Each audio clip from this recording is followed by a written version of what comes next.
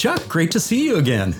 Nice to see you. I know I'm coming in hot here today, but that might make it all the more interesting. So yeah, you're such a good friend and have been for a long time, and I'm just grateful for everything that you're doing at Active Town. So this is cool. I've been looking forward to this. Chuck, why don't we do this? Why don't we kick this off by giving you an opportunity to introduce yourself to the audience? My audience is a little bit different than maybe your Strong Towns podcast audience. Let me just turn the floor over to you for a real quick 30-second introduction as to who is Chuck. My name's Chuck Marohn. I'm a civil engineer, I'm a land use planner, and I'm one of the founders of an organization called Strong Towns. And Strong Towns, we do primarily through media, building a movement for change about how we build our cities. Our core insight is that cities have grown financially constrained, financially weak, financially fragile. And that is largely because of our development pattern. The way we actually build our cities creates more long-term liabilities than it creates in wealth and prosperity. And that insight aligns with so many other things. One of the things that aligns really well with is active living. What we have found is that when we have neighborhoods where people bike and walk, those are also neighborhoods that are financially really successful for the people that live there, for the community at large. And so I think that's how you and I got intertwined. And yeah, you can find all of our stuff at strongtowns.org. We publish articles every day. We've got many podcasts, a little bit of video. We don't do stuff as fancy as John's doing here, but we do our best. We do go back quite a few years now. I'm trying to remember if it was, I think it must have been 2011. I know for sure we were at the same CNU in 2012. And then, of course, I did my great Upper Midwest Active Towns tour in 2013. So I got to visit you in Brainerd. And that was the first time that you and I were on a podcast together. I got to sit down in your old studio when you were in the other building over by the train tracks. So, It's been a while. And you have you were one of the few people who remember my old house. And you were there. You've met my wife. You've met my kids. We go way back and know each other very well. Yeah, so we sure do. And let me pop on over to the website here. Strongtowns.org. And I highly recommend that if you're not already a member of this organization, please consider doing so. It's, hey, $5 a month, whatever you can afford, it's well worth it. You gain access to just a plethora of content. Why don't you give your 30-second, stump pitches to, what makes Strong Towns different than maybe any other organization that might be out there? I appreciate that. From an advocacy standpoint, we do focus on changing the culture. I was at a conference last week and everybody got up and said, we're trying to do this, but the culture won't let us. We're trying to do this, but people get upset. And we are focused really on changing the broad culture around growth and development. We've got 5 priority campaigns: incremental housing, safe streets, ending highway expansions, transparent local accounting, and reducing parking subsidies and require mandates. And all of these speak to things that we can all do in communities to make them better places to live, to make them stronger, to make them financially more successful. And so we focus on that. Getting people in, getting this kind of broad message out. We reached 2 million people in the last 12 months, and 70% of them are non-technical, non-elected officials, non-decision makers. They are people who care deeply about their place. And that's kind of our core audience. And those are the heroes of our story. That's awesome. That's fantastic. I appreciate you doing that. And you had mentioned that you've been on the road quite a bit. It's been like 3 weeks, right? Yeah, no, it's been 3 weeks straight. Last night I slept in my own bed in my own home for I think the 3rd time in October. And it's today, the 27th of October. So fall is always a busy travel season for us because there's conferences and there's other things. And we go where people are gathered and try to share our message. And we get invited to speak in a lot of different places. I was in the UK a couple of weeks ago. That was a crazy, crazy experience. Delightful, wonderful, but like blew my mind. I spent some time in California, Wisconsin. So yeah, it's in a hectic travel season. And really, John, I've got a trip every week now between now and my wedding anniversary, which is December 16th. I get back on the 15th in the last trip. And you like to take time off, probably after December 16th, you're going to take a fair amount of time off because you like to kind of nestle in and get into the holidays. I always feel like you're in this marathon of 12 months. And if you can take the last couple of weeks of the year, I have been fortunate enough to build an organization that covers my rhythm of life. And so we shut down the last couple of weeks of the year. We're like, nobody's reading anyway. And we kind of decelerate a little bit and take that as a reflection time.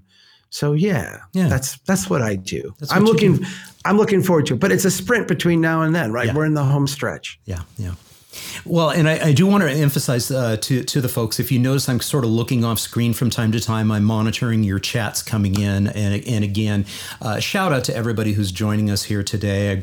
I want to start this off with a little bit of humor just to, have some fun a little bit before we get into the serious stuff. And our good friend Andy Bano just posted this out on Twitter, just not too terribly long ago. I'm going to zoom in on this so everyone can see it. And basically it says that, every time the planning department asks for a traffic study, it gets worse. And we end up with, yet again, another crazy Strode. That's exactly right. Unfortunately. Yeah, unfortunately. And the second little bit of sort of uplifting humor is talking about a very important topic that you just learned about recently, and that's the concept of a Strode taco. And so, yeah, there you go. We had a tweet recently, and why don't you talk a little bit about why that's hilarious? Well, I just love, and my comment was that, young people always see so clearly, right? They always state the things. And it is we invented the word Strode here at Strong Towns. I never thought that I would have a word in the dictionary. The Strode is this combination of a street and a road that performs neither function very well. And it's beautiful to see it escaping into the wild, right? It's not a technical term. It's not a term that we own. It's now general use, and it's broadly used. I did a search for Strode the other day on Google and had millions and millions of uses of it. Very few of those were us. It was, this word that, like I said, has escaped into the wild. The idea that a child would have this word as part of their lexicon and then apply it so brilliantly into another genre, like food critic. Yeah. To me, it was like the ultimate compliment, right? Yeah. It was the ultimate compliment because kids are so beautiful. Yeah, they really are. And I'm going to pop up a photo that's well known to you because it's from your website. And this is kind of what we're talking about. We've got all of these streets that are out there that have been built to essentially highway standards. They're incredibly wide, encouraging fast speeds. And you have a little tagline that goes along with this. And what is that? Yeah. Well, if you need a sign to tell people to slow down, you designed your street wrong, right? Interestingly about this shot, John, so right where this sign is, one block to what would be the right, looking at this to the north as you're standing there, is my grandmother's house. My grandmother passed away in 1991, but that is the house where my mom grew up and where my grandma lived the entire time I knew her. If you go up 2 blocks from this sign, on the left is the elementary school where I went to. That's Lowell Elementary School. I went there. Incidentally, when I finished going there, my mom went there before me as well. When I finished going there, my dad was a teacher there. My dad retired, and then my daughters went there. So this particular street is one I'm very familiar with because I used to once a week walk over to my grandma's for lunch. And there's no traffic. There's no volume of traffic, but the road is designed like a highway, and the little traffic that there is, drives really, really, really fast.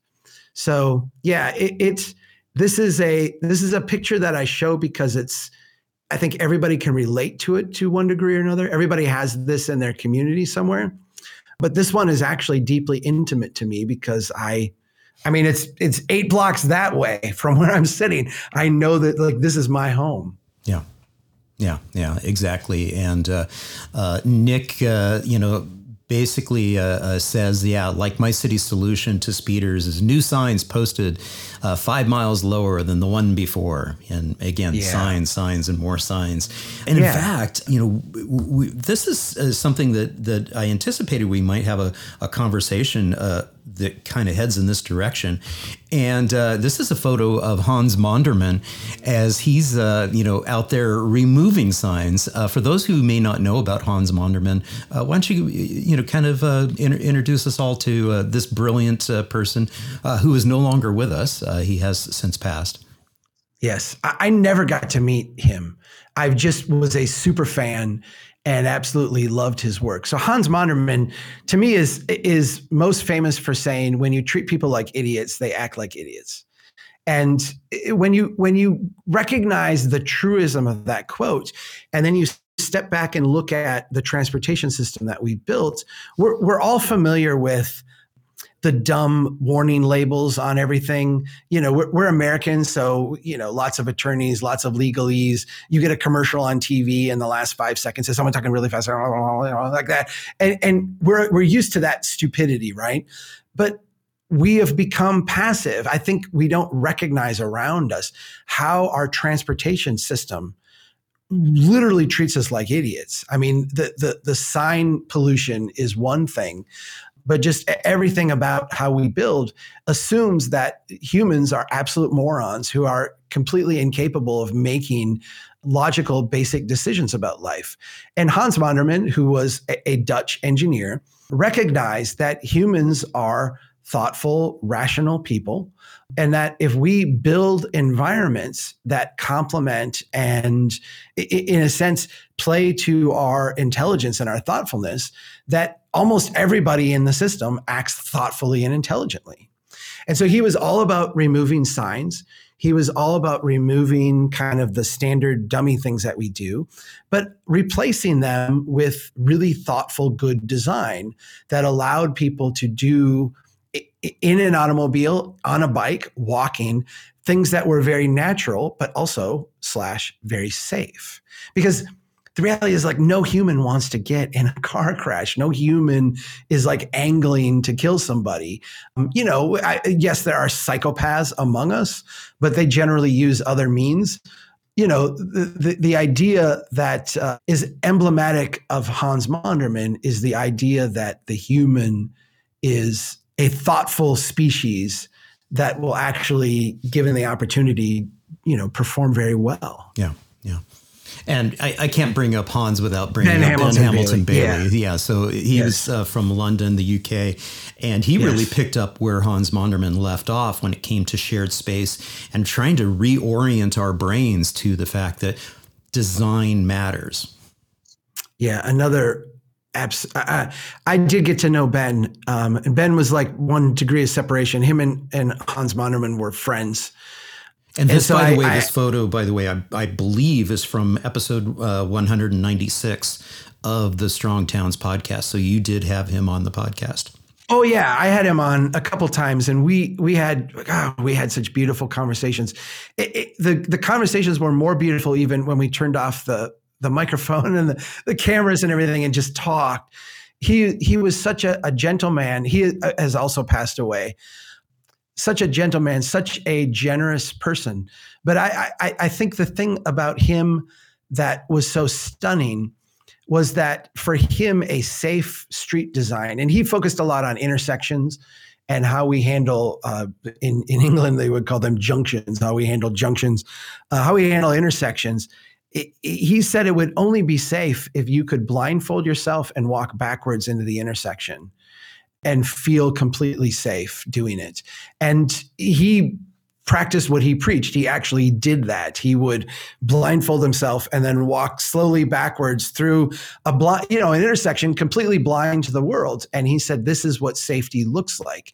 It's a place where everybody is so aware and comfortable and understands what's going on that no one is going to hit you. No one's going to injure you. And the designs he did were genius. I mean, they were brilliant. Yeah. And I can't remember if it was Ben Hamilton Bailey or Hans Monderman that channeled this meme, two lock spike. And no, it was Ben. It was Ben. Ben. Well, it was Ben that handed it to me. Right. This is interesting because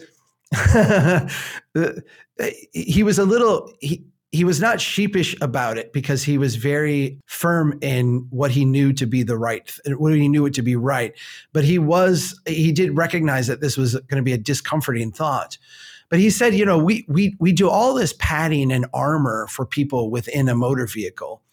And he said, the reality is that works great on the highway. That works great on the open road. But when people get into a city, what should happen is that their seatbelt should automatically disconnect and come off.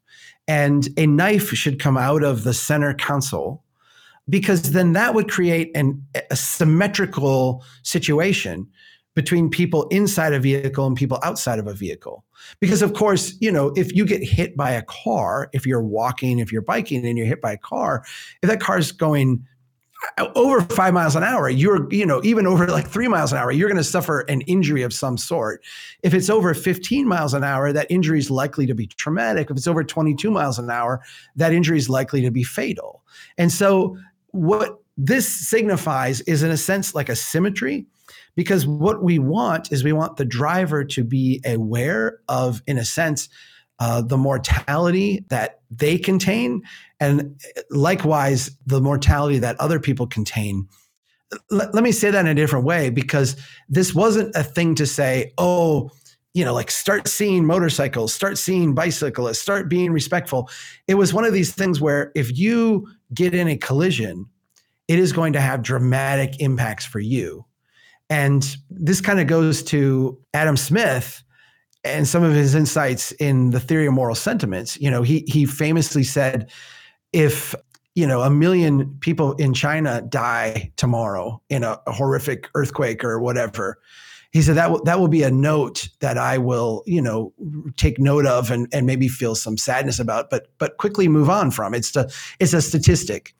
But if you told me that you were going to cut off part of my pinky tomorrow morning, I would not be able to sleep at night. I would be at a complete loss, even though me losing my pinky is a tiny, tiny, tiny thing compared to 1 million people dying. It's very close to you. And so what that picture is meant to say is, let's make this very close and intimate to the driver, and then we'll get different behaviors from the driver. Yeah. I thought it was a brilliant insight. Yeah, it really is, because it shakes us up. No, I don't want this in our automobiles, right. But it does speak to the risk homeostasis, as our driving systems, as our cars, get safer and safer and safer, we feel as drivers more comfortable going faster and faster and faster. We feel as if there's not much vulnerability to us as drivers, and therefore we become more aggressive as drivers. And this is going to be a little bit of a theme that kind of flows through some of the rest of what we're going to be talking about today, is kind of a follow-up to a little activity that happened over on Twitter. That's generous. It was good, because it's conversations that have to happen. And one of the conversations was around speed cameras. One of them was around vilifying motorists and I think a query or a survey that you had posted. And then in general, what has kind of popped up this month on Twitter for sure is a whole stream of pedestrian education, safety education that comes off as victim blaming. And so those are the three main buckets that I'd like to try to cover here today. And we'll start off with what I'm labeling as the speed camera dust up. And that's fair. Yeah. I'll put this tweet up here, and I'll let you kind of give a little bit of background and premise, since there's a lot of people tuning in from the Netherlands and other locations. But this was one of in the context of it, you're just sort of replying to this belief that we need speed cameras to try to do all of this. So, yeah. Well, let's start with, and I do think that this is a little bit of the Ben Hamilton Bailey, the knife and the thing. Yeah. You're recognizing that humans are human, right? I always feel like advocates sometimes believe that humans are not, somehow human, like they don't have human characteristics, and that we should either build better humans or get rid of bad humans. I think that this thinking goes in all kinds of horrible places. But if you look at this comment that the person said, drivers should be single-mindedly focused on driving. And like, oh, wouldn't that be delightful? Like, when I give public talks, I will ask people, how many of you in the audience, and this is hundreds of people often, sometimes thousands of people, I'll say, how many of you, when you're driving, feel comfortable listening to the radio? And like everybody in the audience does, because everybody listens to the radio. We don't, in general practice, consider listening to the radio to be distracting or being reckless as a driver. How many of you feel comfortable singing along to the song? Well, John, I'm telling you that right now, I could not have this conversation with you and sing along to a song, because the human brain doesn't work that way. I'm engaged in our conversation. I'm incapable of listening to music and singing a song because I'm talking to you. If you're single-mindedly focused on something, you cannot listen to a song. You cannot sing along. You cannot talk to someone in the passenger seat. You quite frankly cannot read a billboard or a sign or a bumper sticker or, anything else if you're single-mindedly focused. And I think we could say, as an ideal, it would be great if humans were single-mindedly focused in their car. I think there's reasons why that's physically not possible. We can get into that, but let's just look at the practical reality. There is 0% of drivers who are single-mindedly focused. And so if your standard is, if you're not single-mindedly focused, you are a reckless social deviant who's, going to kill people. That's a non-starter. That doesn't recognize the reality of what driving is and what humans are. Right. Yeah. And your retort to this particular comment here is that, just slapping up municipal speed cameras and saying and a sign that's, hey, speed camera is in use, that's lazy. It's predatory. It's ineffective at actually changing the behavior, because getting back to what we were talking about earlier, brilliantly, positioned in terms of talking about street design, we've done nothing to change the street design. That's the most important thing that we need to start addressing. I think famously, there is a highway in Iowa, and I can't think of the exact one, but this was a decade ago. There was a speeding problem through this area. And I say problem, the people were speeding through this area, and they put up a speed camera. And it basically changed the cash flow of this community, because all of a sudden it was a highway where a lot of out of town people were driving through.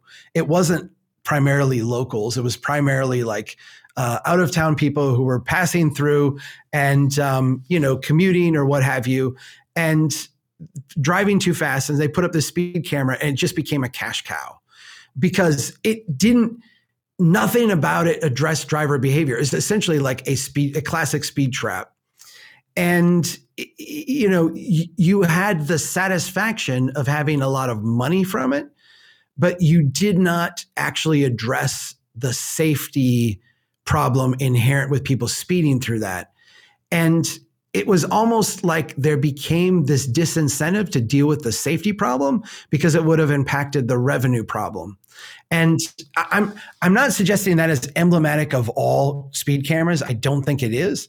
But as an outlier, as like the far edge, I feel like if you put that stake in the ground and you go, that is not an appropriate use of speed cameras, there's lots of ways that you can use speed cameras appropriately, but if we can all agree that like that is an ineffective use of one, right, I think we can have a really good conversation about speed cameras. And we're going to get to what you're describing as the credible speed camera program in just a second here. But really, when I saw this dust up happening and everything, I'm kind of thinking, I can totally see that if we have a situation, let's use a school as an example, an elementary school as an example.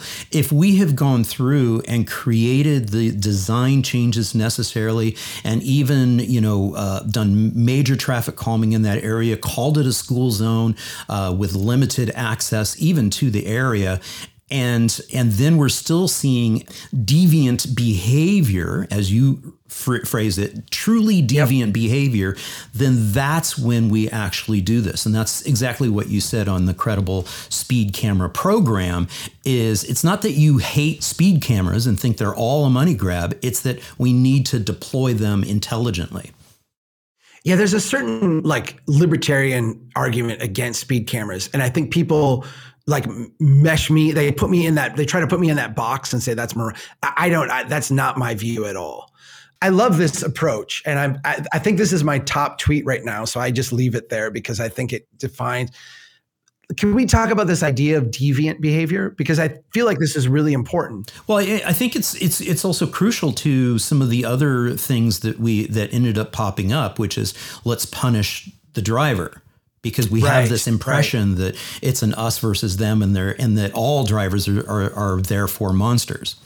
Yes, and that's a very strong set of beliefs among a certain group, and I think it also takes us in a wrong direction. So we've been doing these crash analysis studios at Strong Towns now all year. So we've done 10 of them.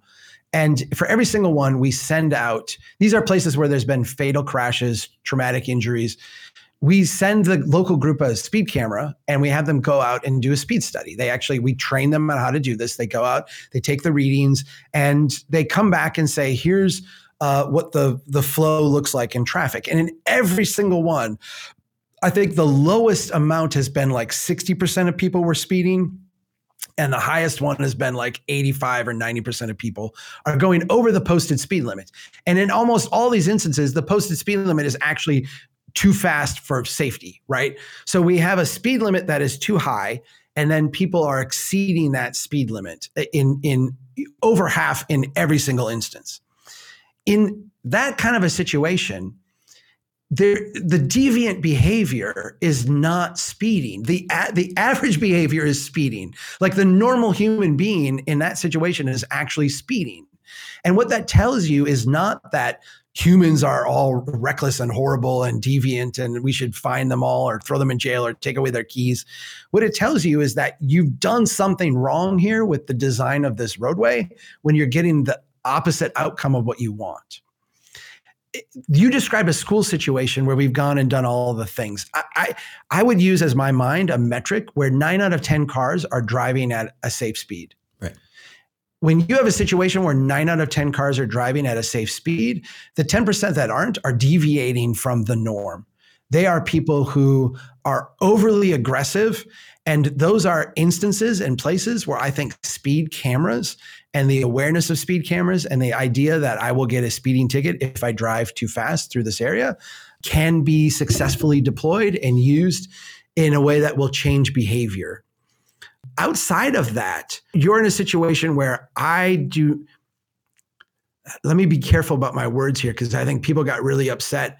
I don't think that we will have the safety outcomes we want. We may change some behavior on the margins. I think it was questionable about how that behavior will change. Will people just avoid the cameras, go faster before and faster after? I think there's a lot of different ways people respond to speed cameras. But if you don't actually deal with the aggression in the environment that's been designed, speed cameras they're not going to get you to the outcome that you want. If the outcome you want is a safer place. Right. If the outcome you want is punishing drivers, I mean, yeah, speed cameras will get you that. But yeah. I don't find that to be very punishing valuable. drivers is sort of what came about after you did your little survey. And I can't even remember the exact wording of the survey, but essentially it was like you were sort of blown away by the willingness or that level of antipathy towards the motorists, and the punitive enforcement thing sort of came out of like, okay, well, we've got to punish these people. And so, John, I did two surveys. Yeah. I don't know if you saw, I might have missed one. Yeah. Yeah. Okay. I'm sorry. Well, I haven't, I might not have been able to follow everyone. No, it's good. They came in subsequent. One was first and then the other one was second. Yeah. And the first one was basically like, what should we do to drivers? And it was, or is this a reckless thing? It was getting at like, is this, reckless behavior? And it was like 3 out of 4 people were like, kill this person. Like, it was not that bad, but like there was a percentage that was like, throw away the keys. Like, this is horrible. The second survey was when you are driving and you're in free flow conditions and you see a police officer on the side of the road, what do you do? What's the first thing that you do? And the answer was, look at my speedometer, press the brake, nothing. And then, like other. And it was like 3 out of 4 people said, I either look at the speed limit, the speed I'm going, or I press the brake. And when you look at these two surveys together, you have this huge number of people, and this is Twitter, right? But a huge number of people saying, if you are speeding at all, you are a reckless deviant who should be fined and, have thrown away the key. And then 3 out of 4 people saying, if I see a cop on the side of the road, I either hit the brakes or look at my speedometer because I'm worried that I'm speeding. I found those two like answers completely incoherent, because my guess is that all the people who said, go after the speeder are also like, that's not me. And then in the next question, they're like, oh yeah, that's me. There's this lack of recognition that here's where the lack of recognition is. I feel like the lack of recognition is that every time there's a fatal or traumatic crash, we take comfort in the idea that it was someone doing something reckless. Right. When the reality is, it's someone doing something, almost all times, it's someone doing something very normal who was unlucky. And the reality is that all of us, by the definition that we apply to that crash, all of us are reckless almost all the time. We're just lucky. And I think it's that luck difference that really bothers me, because we ascribe that difference in luck.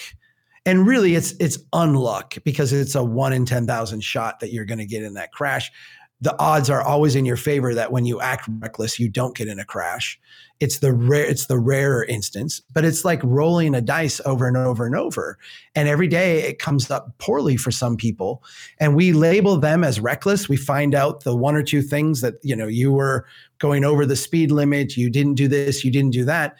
When the reality is that happens millions and millions and millions of times every day by people who don't consider themselves reckless.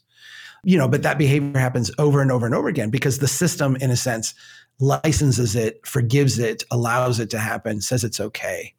Except if you're the one lucky one that comes up snake eyes on the roll of the dice.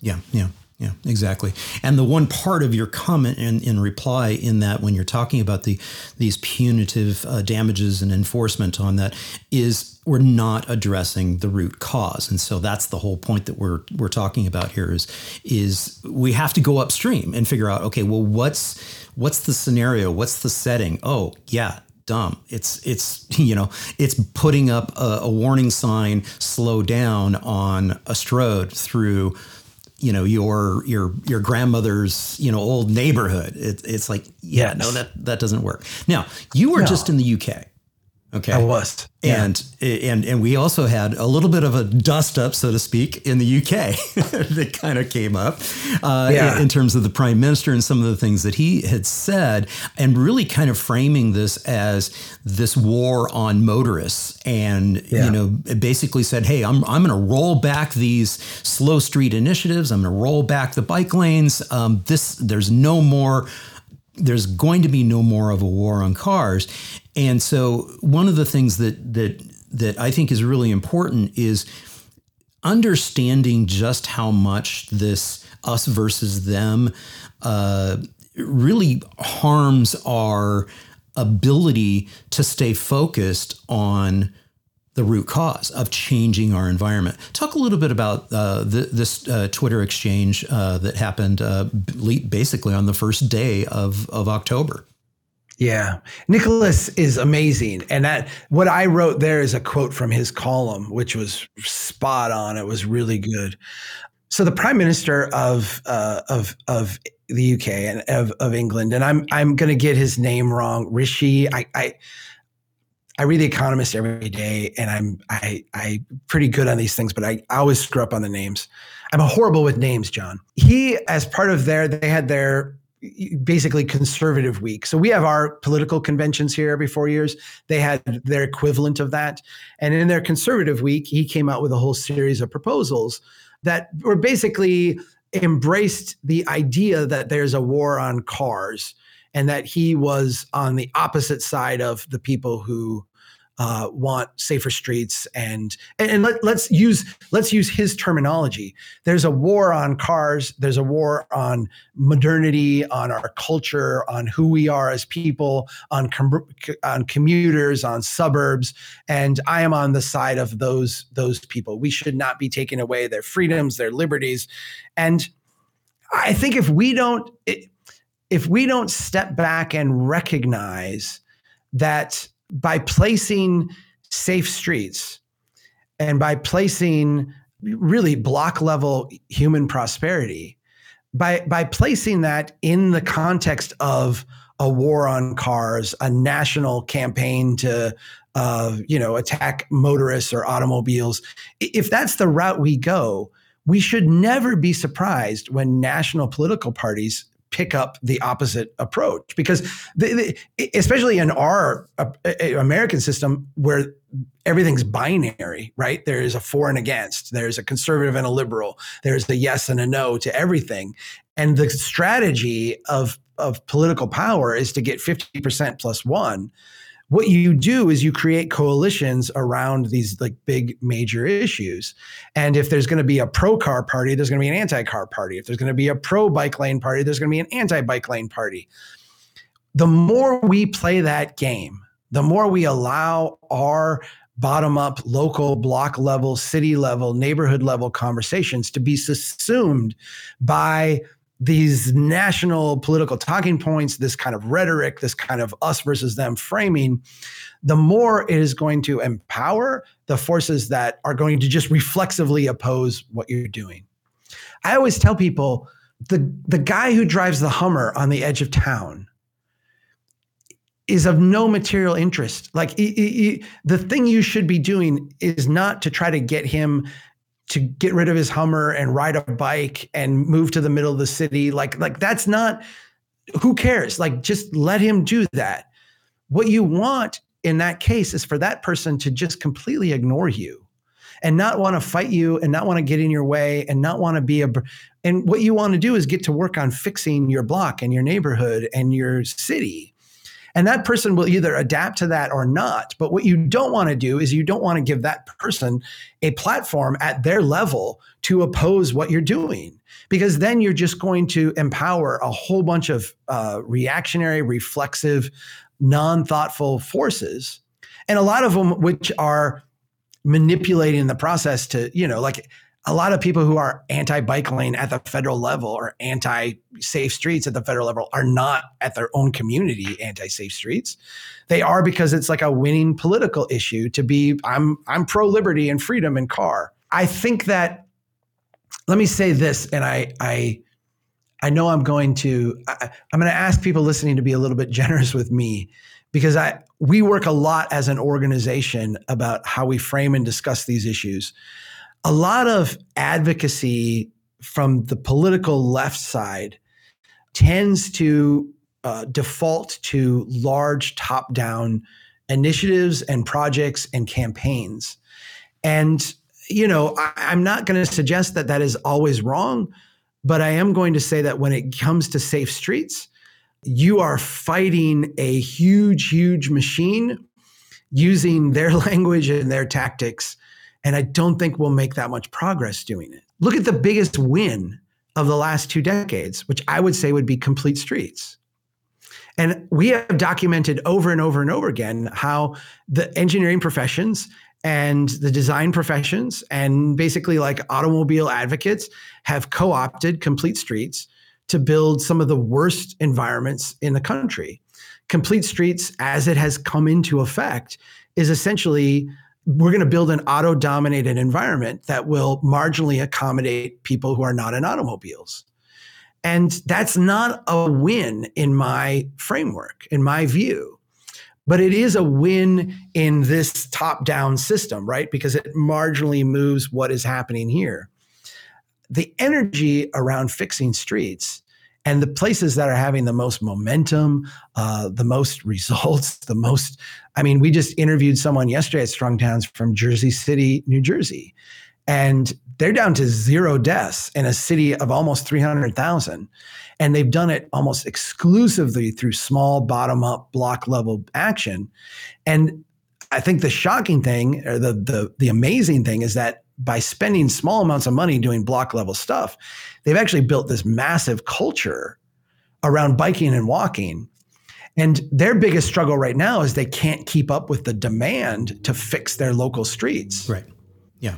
Yeah. And I'm glad you brought that up as an example, because we do now have an actual in the US of A example in both Jersey City and also Hoboken. So two examples of cities that are making dramatic progress on Vision Zero, which again, for those not familiar with the term Vision Zero, it's a program, an initiative, a way of thinking that basically doesn't accept that, the carnage that we have out on our streets is something that we should accept, that we should be able to get to 0 fatalities on our streets and roads, as well as reducing or eliminating the number of serious injuries as well.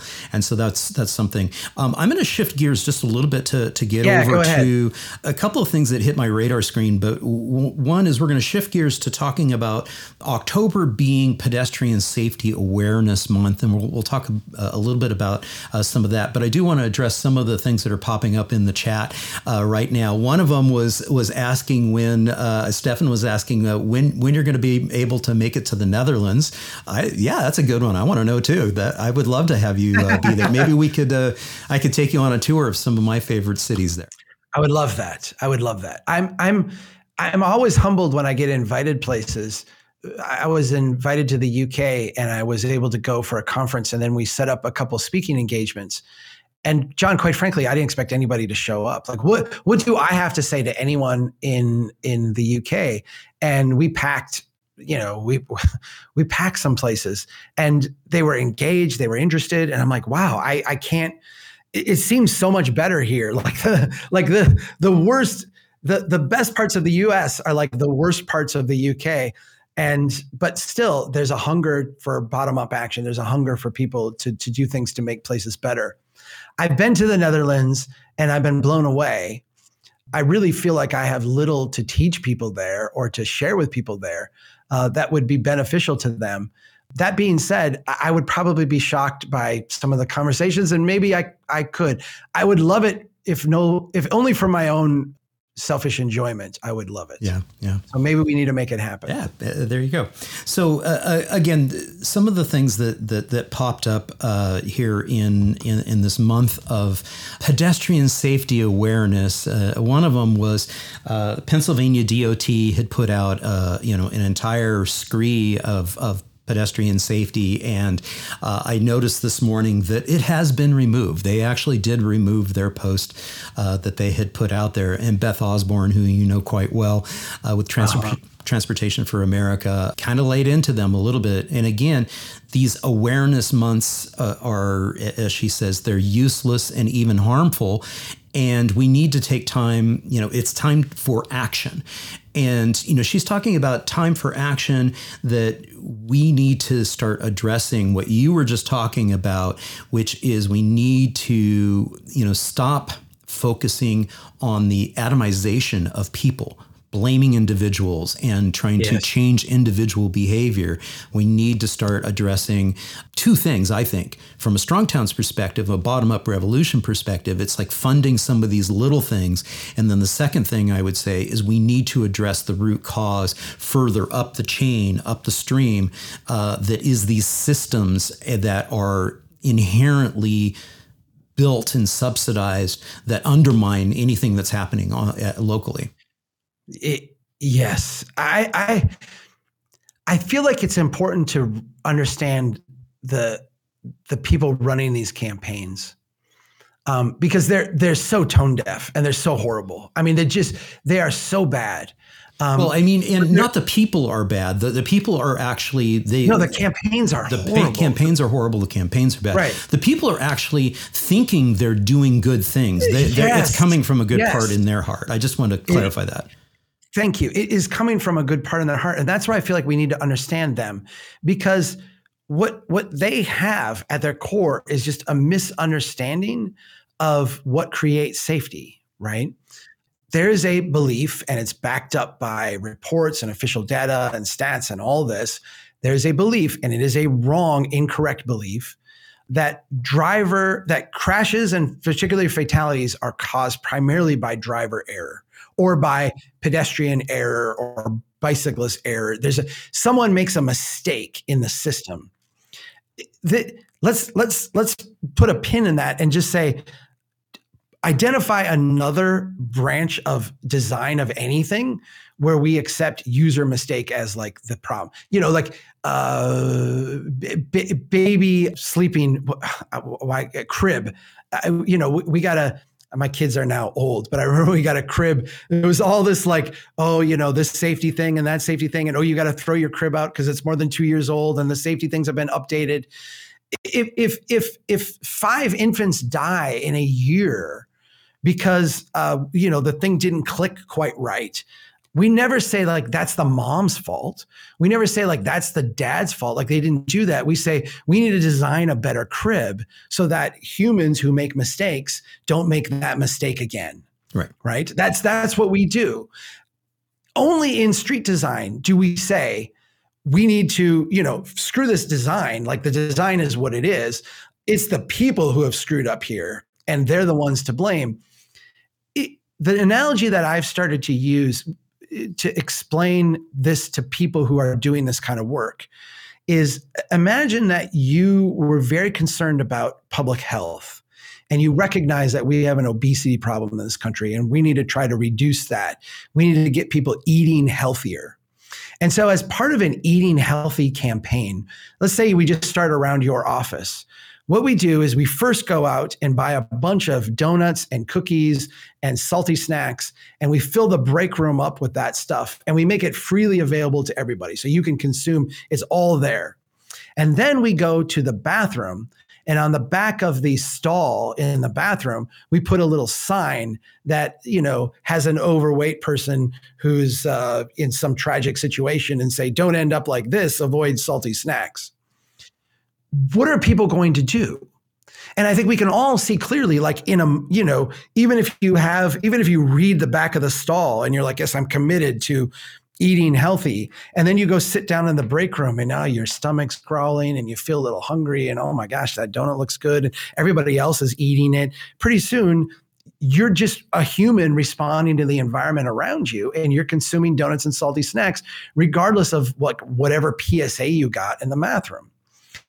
These public information campaigns are dumb, ineffective, insulting, and they come from an incorrect understanding of what motivates humans to change their behavior.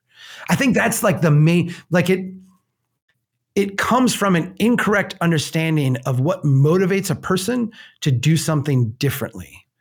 And let me put a button on this by saying, I think a lot of the people who would consume the donuts and the salty snacks would, in a different moment in their life, say, I'm going to avoid donuts and salty snacks, right? But then they get into that environment and the rational side, the thoughtful side of their brain slips away. And the system one kind of, that donut looks good. I can rationalize that. I'll work out tonight. I'll eat less for dinner. You start to like rationalize things in the moment because we are human.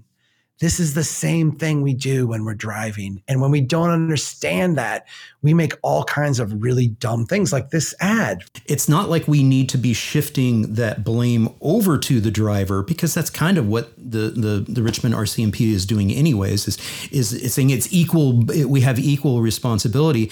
It's the fact that these are still atomization. These are still focusing on individual actions and not looking at the fact that we've designed a system that in the United States routinely kills, 43,000 people a year and causes, 1 million plus serious debilitating injuries. And we still are, at that higher level, because so much of who we are as a society and our economy is built upon this thing that we keep this thing rolling. And it's more than just cars and mobility. I mean, this gets to the entire strong towns, Ponzi scheme of, the experiment, what is the suburban experiment. So it's all interrelated, interlaced, and the policies, it's not just as simple as saying, okay, let's pass a speed limit of 20 is plenty in our city. It's so much deeper and so much more insidious in terms of the challenges ahead. Right.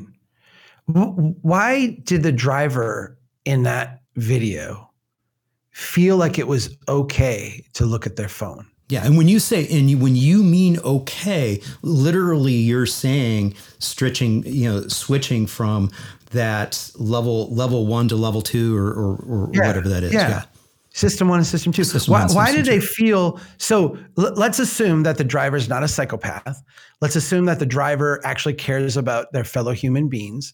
Let's assume that the driver is not indifferent to whether they hit someone or something. And I feel like those are all safe assumptions for 99+% of people. Why did a driver who's a normal human being feel like it was okay for them to look at their phone? And I think there's one answer that says, well, because they're a reckless person. They don't care. They're not compassionate. They are selfish. That leads you nowhere. That set of insight leads you nowhere, because we can tell people, don't look at your phone, don't look at your phone, don't look at your phone, and people still look at their phone. I wrote an article called Texting in Your Risk Gap to kind of get at that. Why do people look at their phone? And the reason they look at their phone is because we have designed the environment to signal to drivers, we've got your back. We've got all this covered. We've given you wide lanes. We've given you wide recovery zones. We've given you clear areas. We've given you lots of margin for error. And so as a human, you're sitting in this very, very safe environment, this environment that feels deceptively safe, right? It's not as safe as we make it feel to the driver, right? This is the knife sticking out of the thing, right? We have this illusion of safety that we have created. And because of that, the driver, as a human, feels comfortable doing other things with their brain than focusing on driving. And if we don't recognize that as a human reaction to our design, we're missing something very, very deep. Yeah. And Martin this morning posted this and saying no amount of pedestrian reflectors or awareness campaigns are going to help with this. This is safety, #safety theater.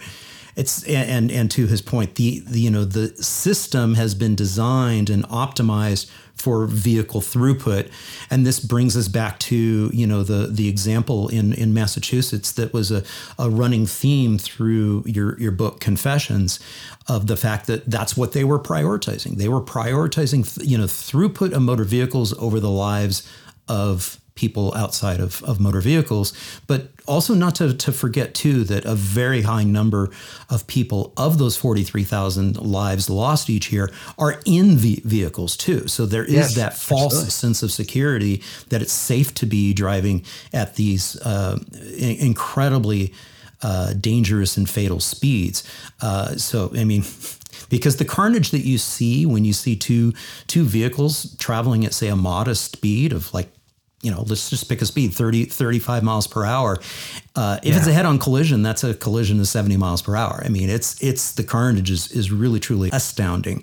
But anyways, I wanted to just kind of, reemphasize this, but I also wanted to pull something out of this little quote that he had there, which was, and this came up in the chat. Thank you very much, folks. I am keeping an eye on your running dialogue there, and the comment about oversized vehicles and the concern that we now have with the fact that we have SUV and pickup truck bloat. Now, you and I both grew up on ranches and farms, and so I had access to 2 or 3 pickup trucks my entire childhood where I grew up. Yeah. But those were actual tools, farm vehicles. It was actually what we were doing with them. Talk a little bit about this. That we have this rather interesting and challenging situation where you and I are talking about, hey, we need to build safe systems. We need to work on our design here. We need to change our built environment. But then at the same time, we've got massive tanks rolling down our streets now. Yeah. There's a cause effect here.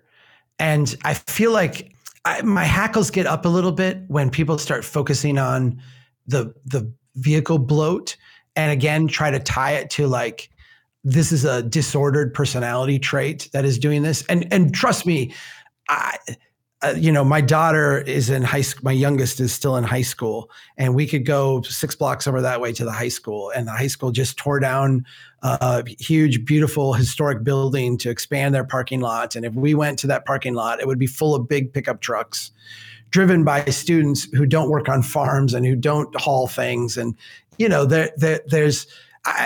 do think that there is a cultural milieu that all this sits in that is in many ways kind of messed up. But I think there's a cause effect here, right? We have made it very easy. We've made our design standard, in a sense, the big Hummer. Or quite frankly, we've made the design standard a huge semi-tractor trailer to be able to drive through every neighborhood in the city. The one time that you have the U-Haul pull up and load and unload the house every, how many years, we want to make sure that is easy and simple to do, as opposed to like the one-off weird thing where traffic would have to get out of the way and all that. And so we over-engineer and over-design all of our streets for this stuff. And then we're somehow shocked when people utilize all that capacity with this like status symbol of a large vehicle. I'm insensitive to the complaints of people who say, when you narrow the street, it makes it harder for me to drive through. I'm insensitive to that and I think cities should largely be insensitive to that, because quite frankly, if your suburban commuter can't drive quickly through your neighborhood, who gives a damn? Like, who cares? I don't care. But for some reason, cities get really, really sensitive to that critique. I feel like if we were less sensitive to that critique, what you would find is that a lot of these trucks would just like become passé. They would like, I can't drive this truck because I'm going into the city and I'm not going to be able to get around with this truck. So we're going to have to take the car, or we're going to have to take some other vehicle because like I can't drive this big ass pickup truck through here. Yeah. Well, and if I can jump in too, Chuck, to say something, is that part of what makes those bigger vehicles more attractive is the fact that we have so subsidized making it possible and financially viable for that to happen. I mean, we have never paid the full price of our, car-brained lifestyle or motor normativity, to use Ian Walker's, actual term. And so, yeah, it's not like you're talking about the pain, the friction of being able to maneuver through a redesigned space, but we've also have a situation where we've been artificially depressing the price, the cost of being able to drive around Abrams tanks in our neighborhoods. Yes, so there's a whole group of people who I've worked on the subsidies that, like, if you design your big pickup this way, it falls under this category, and then you get like lower taxes. And if I don't understand all that, and I don't get into it. And quite frankly, I don't care, because it's, again, top down stuff. But from a bottom up standpoint, I walk around and I just look at these environments that are designed. John, I was in the Army, and in the Army, I was a truck driver. I drove deuce and a half. I drove a 5-ton. I drove big, huge trucks, right? In my city, someone has, and I don't even know how this occurs, but someone owns a deuce and a half, a 2.5-ton big Army cargo truck, the kind that you would have troops in the back and all that, and drives it around my neighborhood. I look at this and we all laugh like it's funny, like, haha, but he's driving like the truck I drove in the Army. It's not designed for city streets, but it works there's no friction. It's funny, not funny. He can drive it everywhere in my community with no friction because the streets are all designed to accommodate that truck. Yeah. And not just accommodate it like I can fit through, but accommodate it at speed, right? And that, I think if we recognized, let me very strong towns this.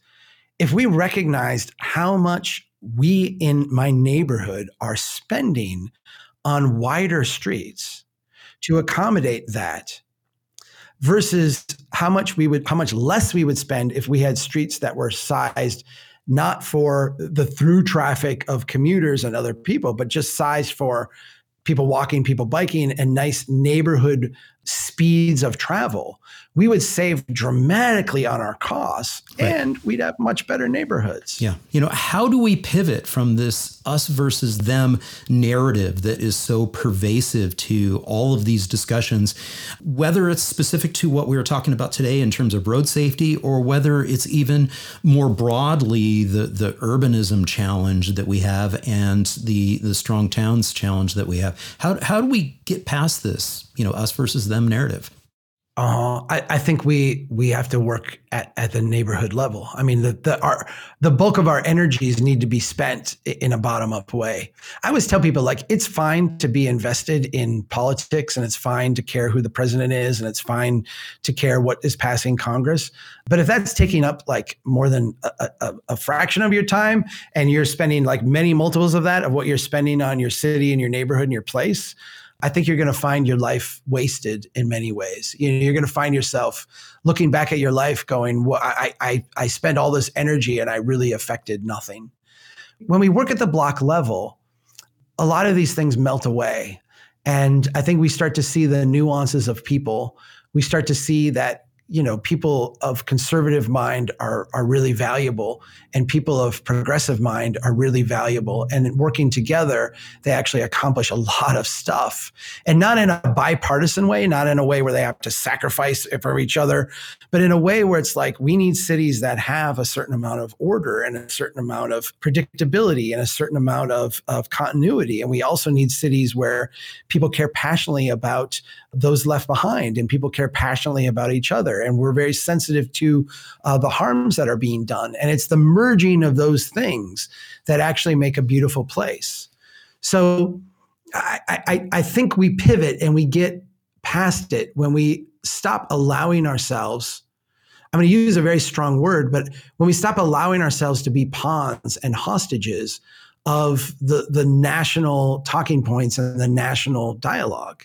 The national political parties have become really, really, really good at motivating people to get out to vote by keeping them in a state of frenzy, by keeping them in a state of anger and hatred at the other, by tapping into that part of our brainstem that is almost fight or flight, like that's not my group, that's the other group, therefore I'm going to fight them.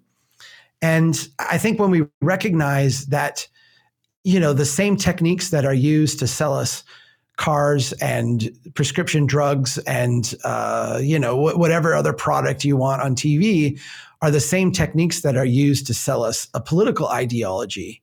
We may like that car. We may value that prescription drug. We may identify with that political ideology, but that doesn't mean that we're beyond being kind of suckered and motivated and, having our soul kind of shifted by it. I think when we recognize that, we can dial that part of us down and dial up the part of us that really cares about our neighbor, cares about our block, cares about our place, and finds more productive things to do locally. Yeah. And when we do that, we make great progress, right? Yeah. And I pulled up the on your website here the community movement page, local conversations, and that's exactly what you're saying here. Is we need to start having these local conversations. And so, talk a little bit about this particular initiative and how you are sort of formalizing and helping people along this way. The question here is, are you ready to lead? That might be intimidating to some people. Maybe they're not ready to lead, but they would be definitely ready to participate. Talk a little bit about this, the local conversations. So what I just said, I think to some people will sound very naive. Chuck, you've got a naive view of humanity that we should work bottom up. That's not how the systems work. That's not how things get done. I think the opposite. I think that I've been too naive in the other direction. Mm-hmm. When this program was started, what we noticed was that there were people around the country meeting in our name. They were calling themselves strong towns, Sioux Falls, strong towns, Tulsa, strong towns, Dallas. And we didn't know who these groups were. And so we started to study them, and we recognized that the best ones, the ones that were the most effective, had a few things in common. They had more than one leader. They were meeting regularly, and they were talking about strong town stuff and then going out and taking action. They were influencing the local conversation in their community. And so we formalized this program and we kicked it off. And the idea was that we would try to get 25 of these by the end of the year. There's 186 of them, I think, at last count. We have over 900 requests to start new ones. The ones that are in place are not have 2 people or 5 people. There's ones with like dozens and dozens of people that are meeting regularly, talking about Strong Towns ideas. And then I think even more importantly, talking about how they take the insights and the shared values and the shared things they're trying to accomplish and go do the next smallest thing. Like, how do we get some momentum around this? What is the next smallest thing? How do we do that? I've been blown away. And I think my naivete was that I thought this would be a process where we would have to convince people that this was a thing that they should do. And the reality is that there's so much hunger for meaningful things. That's how I'm going to describe it. A meaningful way to exercise your passion for society, your passion for civics and life in your community and your place. It's one thing to go on Twitter and bitch. It's another thing to, go vote once every other year, every 4 years and get riled up. It's one thing to, watch a cable news network of your choice and foam at the mouth. It's quite another thing to meet with people in your place and then go out and do something strategic to create a bottom-up revolution that's going to change your community. It's really empowering for people in a way that is obvious when I say it, but I think I was underselling it even in my mind, how much passion there was for this. Yeah. So Josh actually has a question for us, and that is, what books should he be reading currently? I asked him if he had already read your 2 books. I haven't had an answer back yet, so I'm assuming that he has read both of your books. Josh, if you haven't, that's my cue to endorse both books, The Strong Towns Bottom-Up Revolution and also Confessions of a Recovering Engineer. Other than those 2 books, what books should Josh and anybody else in the audience be considering right now, given the state of what our challenges are in front of us? Yeah. And Josh just popped in and said, yes, he sure did read them both. Oh, well, thank you. It's a really good question. I'm maybe the wrong person to ask because I'm an obsessive reader. You are. So I do like 50, 60, I do like a book a week. Yeah. So I do like 50, 60 books a year and I can't get enough. And can I jump in and say that usually each year you have like an entire list of books? Well, that's what I was going to say. I do about half on audiobook and half, reading. Every year I publish a list. If you just go best books of the year, Strong Towns, on Google, you will get all my lists going back to, I think, 2013 or 2014. And then it always links to Pinterest, where I post every book that I read for the year. I do like a top 5. So I also have to say, I don't read as a general rule, and this frustrates a lot of my friends and colleagues who do this kind of stuff. But I don't read books about planning. I don't read books about transportation. I don't read books about, like, I'm always like looking, like the best book I read this year, I was thinking, because I'm going to start writing my end of the year piece, was a book about physics. And I don't know, I kind of feel like all of this stuff is human based and system based, and the kind of the broader palette of understanding you can have, the better off you're going to be. So let me answer it this way. I feel like if I had to give you like let's say three critical books, anything by Nassim Taleb, but I would focus on The Black Swan or Anti-Fragile as being, these are not easy reads. He needs an editor badly. He refuses to have one. You know, you will read a little bit and then take a long walk, but these are really, really, it's really insightful books. Daniel Kahneman, Thinking Fast and Slow. I can summarize it for you in a tweet. You are a slightly evolved chimpanzee. That's the tweet. But the reality is that when you go through that book, at the beginning, you will believe you are a thoughtful, rational person. And at the end of it, you will recognize you're a slightly evolved chimpanzee, and so is everybody else. And we need to think about humans differently. And then I would say The Original Green, which is funny because it's such a niche book. We are sending that out to all of our friends of Strong Towns. We have a group of donors, highly committed people that we have a book club with, and we send them 2 books a year. And the one we're sending them now is The Original Green. It's by Steve Mauzan. It's never been on a bestseller list. It's never sold thousands of copies.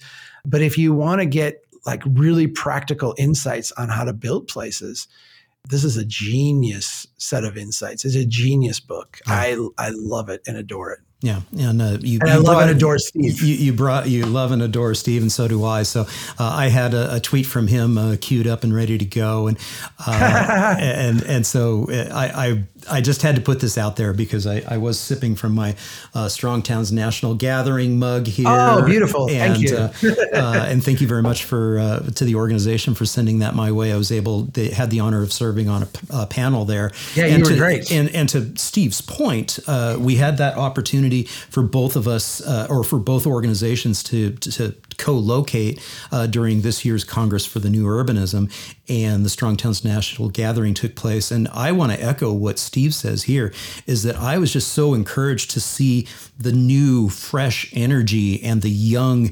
vibrantism, of there. I sat around a table of, I want to say they were all in their 20s, and they were just so stoked to be there, to be engaging in all these discussions. My panel that I was in was standing room only. We were talking about social media and content creation, and I was just blown away by the energy. Talk a little bit about that experience from your perspective. You and I didn't even get a chance to talk too much because you had a family obligation you had to get to. You couldn't even attend the Congress. No, my oldest graduated from high school. And so I did that and then like flew out at some ungodly hour in the morning to get home for that. John, it was beautiful. And I really was blown away. I have the good fortune to be able to travel around and speak to people a lot. I spend a lot of time on the road, and I get to meet a lot of people. And I've watched the enthusiasm of this movement grow and grow and grow from very, very modest roots, back in the 2009, 2010 range, to this insane thing now where we can just put out a flag and hundreds of people show up. The young people, I don't think Strong Towns is a young movement. I think that it is a kind of multi-age movement. We certainly had a lot of people of different ages. But when you look at an organization like CNU, or you go to APA, or you go to any of the kind of like established planning, city design, city building things, they tend to be OLD, right? They tend to be white guys who are older, who are doing professional things within silos and hierarchies with rules and standards, and they debate those things. The thing that I've always taken energy from our movement, and it was a little overwhelming for me in Charlotte when we got together, was just how young and how enthusiastic the Strong Towns movement is. And that energy, I'm more and more convinced every day that the people in society that our current system blocks. And we see this manifest in macro politics, in, a far right and a far left, and a really destructive conversation. I step back and I look and I see a lot of, Donald Trump and Joe Biden are both 80-year-old people whose time in leadership has come and gone. I don't want to polarize people, but it really is the time for a new generation of leadership.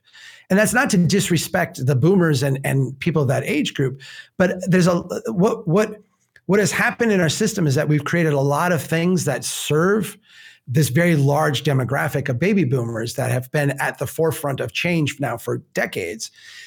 My generation, Gen X, is kind of this modest, we got to figure out how to make our way through life. But this next generation of millennials has really been shut out in a large way of decision-making, of power, of being able to buy a home, of being able to, do a lot of things. And I think that the next generation coming behind it is just building up water behind this dam. And anytime you give an outlet for that creativity, that energy, that passion, that I'm going to use the word love to manifest, they show up in huge numbers and they're very passionate and they make a huge difference. I take a lot of energy from it and a lot of humility from it too, because these are people who have a lot to give. And I'm very grateful that we can help put that to work for them in their place. Yeah. So we're going to do it again this year. We're going to be in Cincy. Okay. We're going to do it again. Okay. We haven't done a formal announcement yet, but I'll announce it I think the last time I came on your deal, I made a formal announcement early too, but we're going to be, we'll be in Cincinnati. You get in trouble whenever you're here with me, for sure. I do. So we'll be in Cincinnati and we'll be getting the band back together. The thing that I'm most nervous about this time around is that, last time we had a size limit and we came close to that, but didn't go over it. And I'm a little bit concerned this time because our membership grows and grows and grows. We have a lot of we're going to cross 5,000 in the next member drive, which is, I'm nervous that, we can only fit 800 or so people in a thing like this, that we're going to have more demand than that. That's my biggest fear right now. Yeah. All right. I want to get this up here. Yes, Ian, you got those titles correct. Yeah. Black Swan, Anti-Fragile, Thinking Fast and Slow, The Original Green by Stephen Mouzon. I would also throw into that mix the same book that I recommended to you, Dark PR from Grant Ennis. He has been on the podcast. That's really for not really the community level, although he does talk about, at the end of the book, he talks about community organizing and doing the same thing that you talk about, is getting out, getting together with your neighbors and talking about that. But mostly that book is talking about the higher level systematic stuff and the systems that are in place that are kind of stacked against us because of the way that organizations and even governments, even professions like the engineering profession, have a vested interest in keeping the status quo going. So I would definitely recommend that book too. Yeah. We're all conservative, resistant to change when we get into when it comes to that. When we get into places of power. It's very true. Yeah. Chuck, before we wrap up here, because I know you need to you have a hard stop here. Any final comments that you would like to make that we didn't have the opportunity to chat about yet? It's interesting because you and I have known each other for so long, and I've always felt very grateful for your project and what you've been doing. I feel like there's so many ties to what we're doing. And this idea that an active life, an active lifestyle is not a niche thing or something that only people in spandex do or a recreational thing, but it's actually it is the normal default human existence. Yep. I think it's something that is so underappreciated. I hear there's a local group here that's trying to do active living. They're sponsored by the hospital and they're out doing stuff. And they tend to wind up with two things. Either one, they're going to do a big project somewhere that I think hardly moves the needle, or two, they're out doing like, get out and get moving campaigns. And I'm like, let's have walking lunch. Like, there's so many, there's so many opportunities to live the kind of life that you talk about. And it's so core to what it means to actually live in a strong town and live prosperously in a strong town. So I'm just grateful for you. I'm grateful for what you do. And I tune in and I feel like I still continue to learn things from you and be challenged by you. And I have to say, and this is not put anything on you in a guilt way, but when I have a day or two where I eat poorly and don't get any exercise, or when I'm like, I'm not going to walk to work today, I'm going to drive. Then I'm like, John would be disappointed in me. I'm going to get out. I'm going to do this. You always need a buddy when you're pushing yourself, right? And you're my sometimes virtual buddy. I know you don't hold me accountable, but I hold myself accountable to you sometimes in ways that you're not even aware of, John. Well, I appreciate you saying that. And I also appreciate when I hear back from the audience and the community that we have built here at the Active Towns channel, when I hear from you that some of these positive stories that I try to share from around the globe, you gain some inspiration from that. And, I'll never forget several years ago when Michelle Erfurt, reached out to me and said, hey, you really inspired me to start walking more in our neighborhood with our kids. And of course, now, Michelle and Edward both work for Strong Towns and is part of the family. But yeah, that's part of what I do. I've been passionate about doing this for the past 33 years. And I really cherish our friendship and this ability to, keep Strong Towns and Active Towns close together. As we talked about in our last live stream, you can't have one without the other. I agree. Agreed. Well, you came to my city and you biked it and you said to me, Chuck, this is a very bikeable city. And I remember at the time I was really frustrated because I wasn't living in town yet. I was living way out, and my last mile was in the city and everything else was horrible. And I moved to town and I bike a lot. And I'm like, John is totally right. And I didn't see it until I was here and looking at it through your eyes. It was a very bikeable city. And now you walk to work and you bike around. Yeah, absolutely. No, my car will sit and not be used when I'm home. Yeah. I drive to the airport and back, that's pretty much it now. That's right. Well, we need to bring this to a close. Hey, thank you all so very much for tuning in. And I really cherish the conversation that has been streaming in. Chuck, you'll have to go back and look at some of the comments that are in there. It's very entertaining and fantastic. Cool. And Chuck, thank you so much for all that you do with Strong Towns. I really appreciate you coming on again. Hey, thank you. And likewise, I'm glad we're good friends. Fantastic. And folks, please, if you have enjoyed this, please remember to hit that like button. And if you haven't done so already, please be sure to subscribe to the channel. Just click on the subscription button down below, ring that notifications bell so that you get notified when we've got new content. And until next time, this is John signing off by wishing you much activity, health, and happiness. Cheers. Yay. Cheers.